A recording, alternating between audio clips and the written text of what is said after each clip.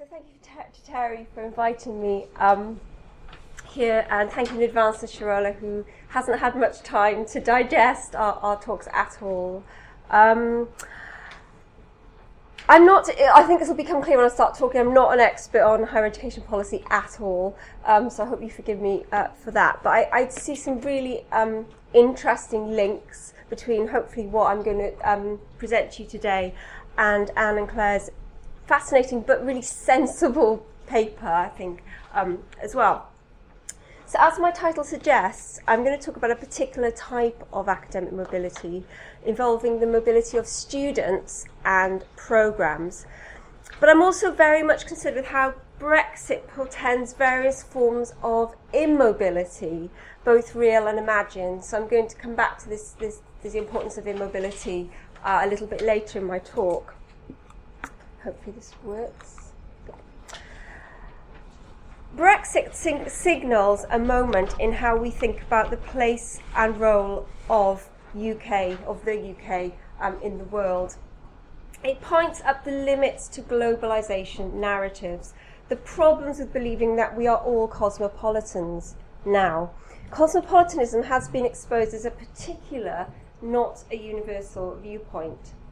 Brexit-related discourses prevalent within the British media on the lead-up to the referendum presented a sometimes insular, parochial and nationalistic view of UK affairs, which could be extended, that's what I'm going to do, will extend to discussions of higher education.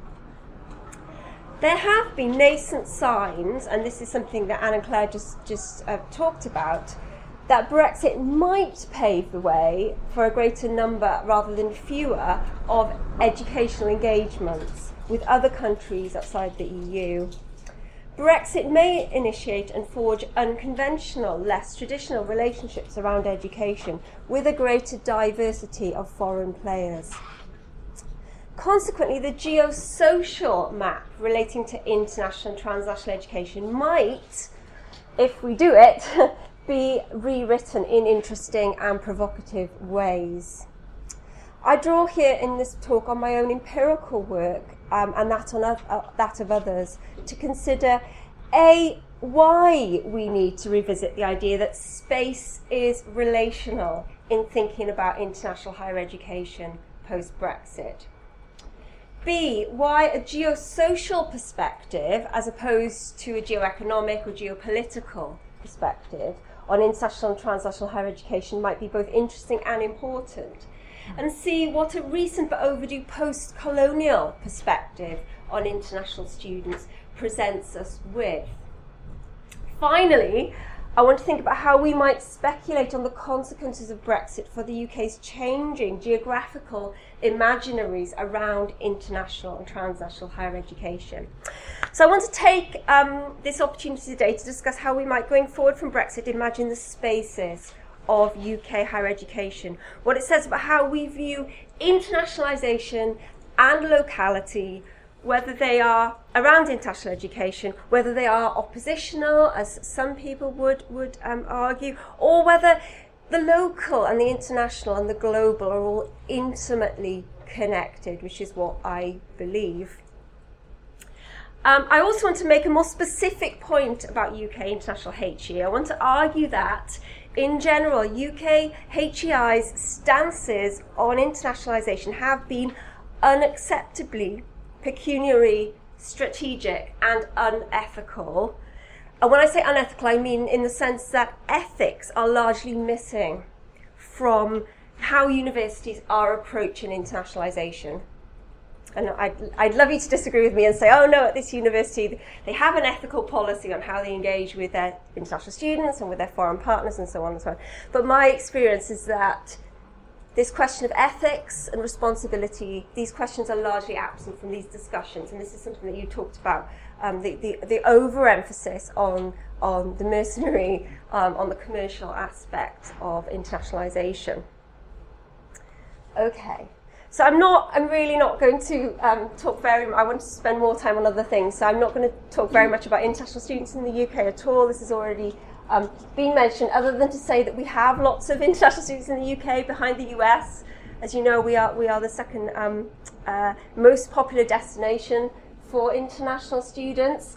But interestingly, again, most of you will know there has been a downturn or a sort of flattening off of international students in the past few years, particularly from India, as you can see. But generally, it's kind of stagnant, other than China, and China's continues to kind of maintain a momentum around internationalization. I was quite interested by this quote. I was on the UK Council for International Student Affairs website, just about really about this issue of the fact that non-EU recruitment, how does this work? Is virtually stagnant, decreasing, blah blah blah. Ministers offer attempt to give far more positive figure by quoting the number of visas to Russell Group universities, which they say are on the increase. But all this shows a picture of the whole UK higher education is far from rosy. However, transnational education continues to grow. And I suppose that's what I've been working on most recently is transnational education. So this is a HESA, a map produced by HESA of transnational students studying wholly overseas for a British qualification. And this is where the immobility side of my argument comes in, because these students, on the whole, stay at home. So they study for British qualifications without ever having been to Britain often, having even left their home country, but they come out with a British degree certificate, a British qualification. I mean, the numbers are striking. So we have more students studying for transnational degree qualifications than we do international students coming to the UK. And I think that aspect of our international engagements is largely forgotten, largely overlooked in discussions around internationalisation of higher education. Transnational education, these are just some posters from Hong Kong advertising British degrees. You know, this is my London. You don't actually need to go to London to get a degree from London, as it were. Transnational education, most of you will know anyway, but it's defined as formal academic programs in which learners are located in a country other than the one in which the awarding institution is based. I really liked this little quote here from the assistant principal from Heriot-Watt University, who said, "We don't talk about branch campuses. We are an international university with multiple locations." And this is what I want to emphasise today, is about the spatial multiplicity of UK higher education, that we need to get our heads around that. Academics need to get our heads around that. Policymakers, universities need to get around the fact that our universities are global and what that actually means ethically, as well as in other terms. So we have this kind of expansion of UK transnational education. I'll just give you some very interesting facts here. There are only 15 countries where the UK does not offer any TNE. It has grown, as I've mentioned. Most British universities intend to expand transnational education. It's part of their policy, their kind of expansion policies. I haven't got time to go into this today, but I'm particularly interested in the emphasis on collaborations with local partners, because again, my discussions I've had or interviews I've done with British universities, the implications of these partnerships in terms of power imbalances, for example, are not well thought through at all, if ever. Again, we've already mentioned, Claire and Anne already mentioned the kind of imbalance in subject areas that tend to be prioritised when we're thinking about this type of education. Okay, there are many ethical questions that have not been addressed by HEIs as they engage in internationalisation, either by bringing in and monitoring international students or by offshoring their educational activities, thereby deflecting the immigrant problem away from their doors.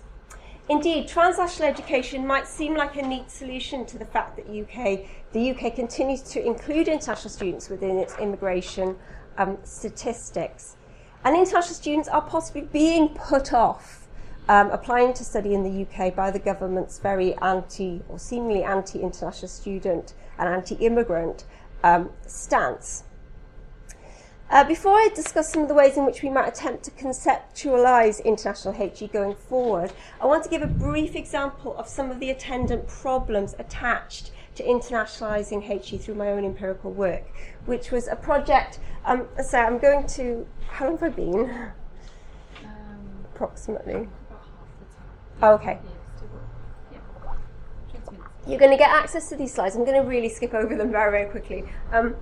If you're interested in this project, though, I've published a number of papers on it, and you can just email me, and I'll just send you the links to them. No problem at all. So the project was funded by the ESRC and Research Grants Council in Hong Kong. Basically, we were interested in so-called non-local degrees offered by British universities in Hong Kong.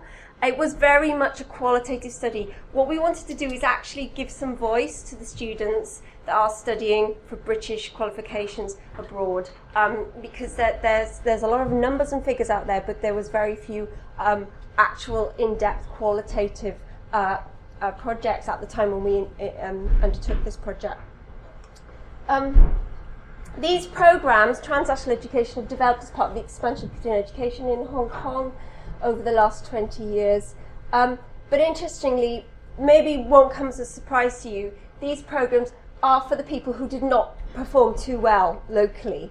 These are the students who could not get into local universities as much as they would have liked to. So they did not meet the local university's requirements. All they could do was study for a British qualification. That was their only option for getting a degree. In Hong Kong, there's a predefined pass rate for getting into university when you sit the university entrance exams, which is very low. I think it's about 17-18% of all young people can actually access a degree position in a local university. But the big problem when we did this research that the students and graduates of British qualifications studying in Hong Kong faced was the fact that nobody in Hong Kong recognises these degrees as degrees. So they don't have that local domestic recognition. And I was quite flabbergasted when we talked to British universities that some knew this and some didn't.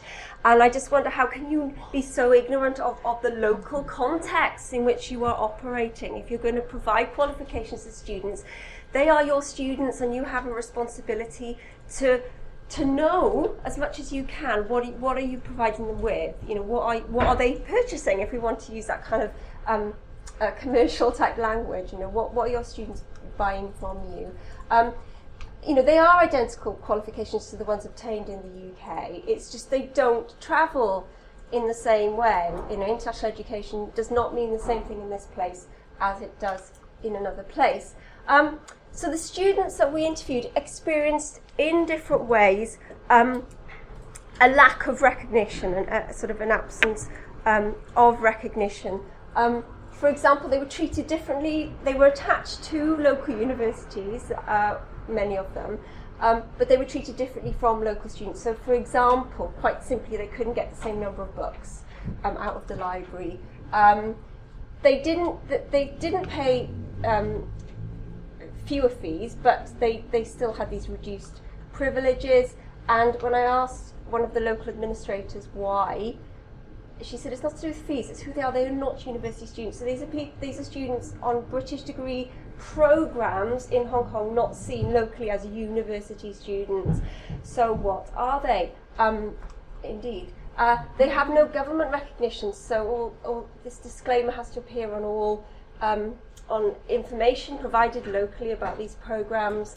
You know, it's up to employers if they want to recognise these degrees or not. We don't recognise them. So if, as this graduate says, for civil servants jobs you need to hold a degree. So if you want to go into the civil service in Hong Kong, as many of the students wanted to, they could not use their British degree qualification to enter the civil service locally. So they were treated, as the previous said before, you took a degree. In my case, it'd be a higher diploma. I could only use my higher diploma, I could not use my degree identity to apply. Also, they suffer from a lack of social recognition. Someone aged 50 plus, our parents, they do not recognise these are degrees. They think only local universities are real. But I mean, this perception is actually a real perception. It has real material consequences for these young people. They would only think local university real, even though my parents do not think I'd completed a degree course. In their eyes, it's not a degree. My parents said I'd lied to them about studying a degree. So that's a very, very brief overview of what we found. Obviously, I'm skipping over a lot of things here, but I just wanted to give you a flavour of what alarm bells went off for us as the researchers. Sorry, I didn't recognise Maggie Leung at Utrecht University as my co-researcher on this project and my co-author. So Maggie and I were a bit concerned by some of these findings, and we put them to British universities during our project. And what was the response of them to this? Well, I've just put not great. It did vary, and again, I haven't got time to kind of go into the details of how responses did vary, and some were more concerned than others. But the important question today, for what I'm trying to kind of get at conceptually, is, going back. How do UKHOs imagine their overseas students, if at all? How do they think about them? How do they perceive them? Do they deal with questions of ethics and responsibility vis-a-vis their overseas students? Okay, so in the probably 10 minutes or so that I've got left, I just want to very briefly flesh out these ideas about how we might reconceptualise our views of distant students, whether they're distant students that come to our university campuses or distant students that we have responsibility for overseas. So I want to discuss how international education could involve a reimagined space in terms of relationality, and really talk about Doreen Massey's work. Some of you will be familiar with her work. She's a wonderful geographer who recently sadly passed away. So she's published a number of papers and books on how and why we need to think about space relationally. It's very, very important work. I want to touch on recent ideas around geosocial relations and transnational education. Well, actually, very few people have written on geosocial and transnational education. It's more about how we think about transnationalism, so migration and movement of people. And then, again, very briefly, not doing justice, so that should say 3, post-colonial and decolonial imaginaries, and how important these are for how we think about our students. And I say these terms our students because I think really they are our students. To begin with Doreen Massey's ideas, she's written, if space is a product of practices, trajectories, interrelations, if we make space through interactions at all levels, from the so-called local to the so-called global, then those spatial identities such as places, regions, nations, and the local and the global must be forged in this relational way too, as internally complex, essentially unboundable in any absolute sense, and inevitably historically changing. And this, I would argue, has implications for how we think about the internationalisation of higher education.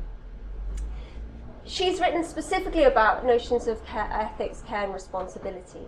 And she argues that we tend to see responsibility in this kind of Russian doll sense. So we care, first of all, for the people who are physically nearest to us, and we kind of work outward. So when we get so far in the distance, so far away from where we are physically, then our sense of responsibility for those people, those individuals, tends to diminish.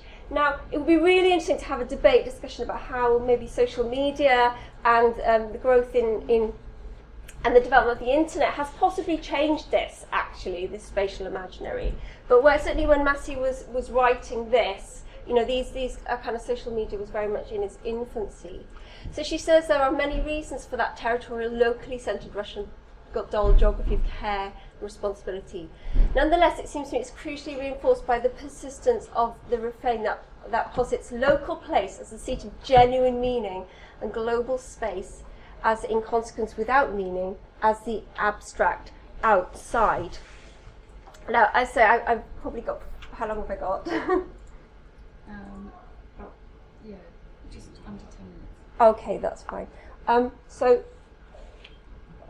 I'm really not doing her ideas justice here, other than to say that that what she points out so brilliantly is that we need to think about relationships that are forged locally that have global ripple effects, and that includes, I think, what is happening through the internationalisation of higher education. The second kind of idea that I think is quite interesting for understanding post-Brexit in the internationalisation of higher education is a geosocial understanding of international education.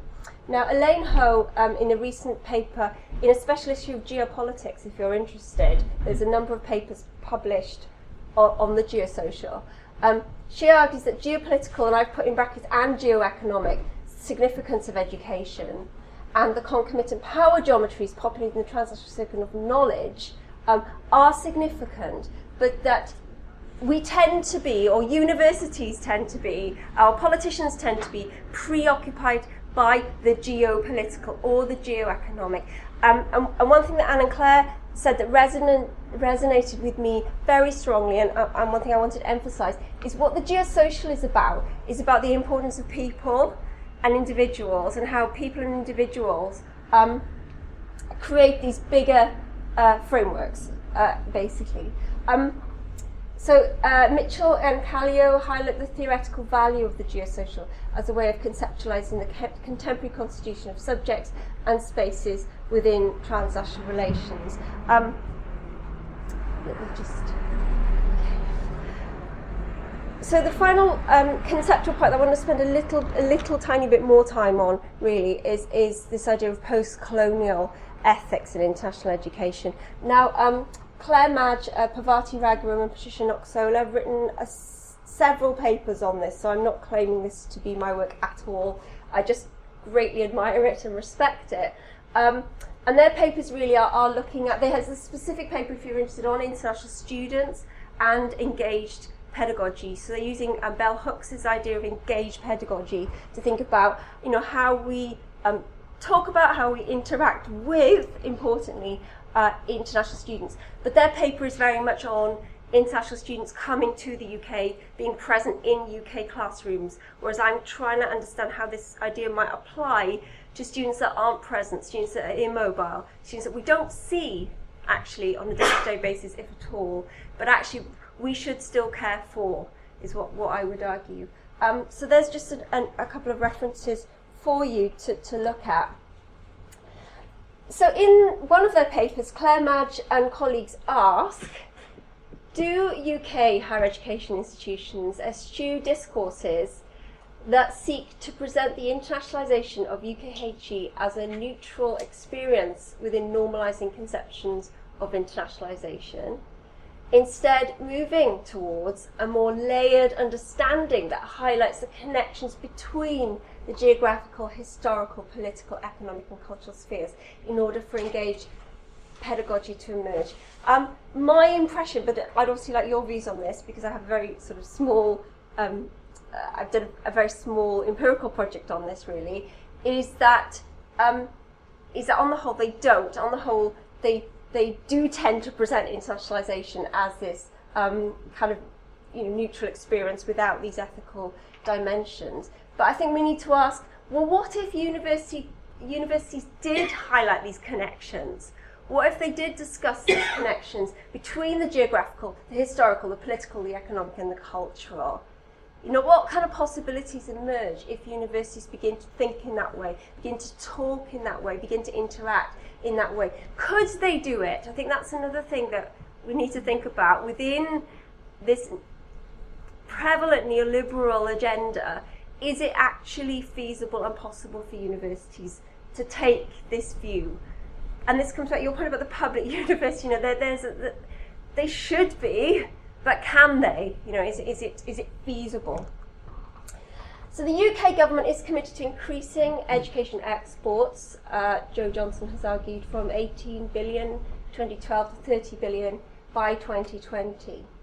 And the British Council and Universities UK, which has already been mentioned, argue that transnational education in particular has the potential to, now I think this is just such a provocative statement, has the potential to rebalance the global higher education market, allowing more students to study in their own countries and reducing the costs to developing countries in terms of foreign exchange and brain drain. It can build capacity both at home and overseas, a key driver for universities offering TNE and partners and countries hosting TNE alike.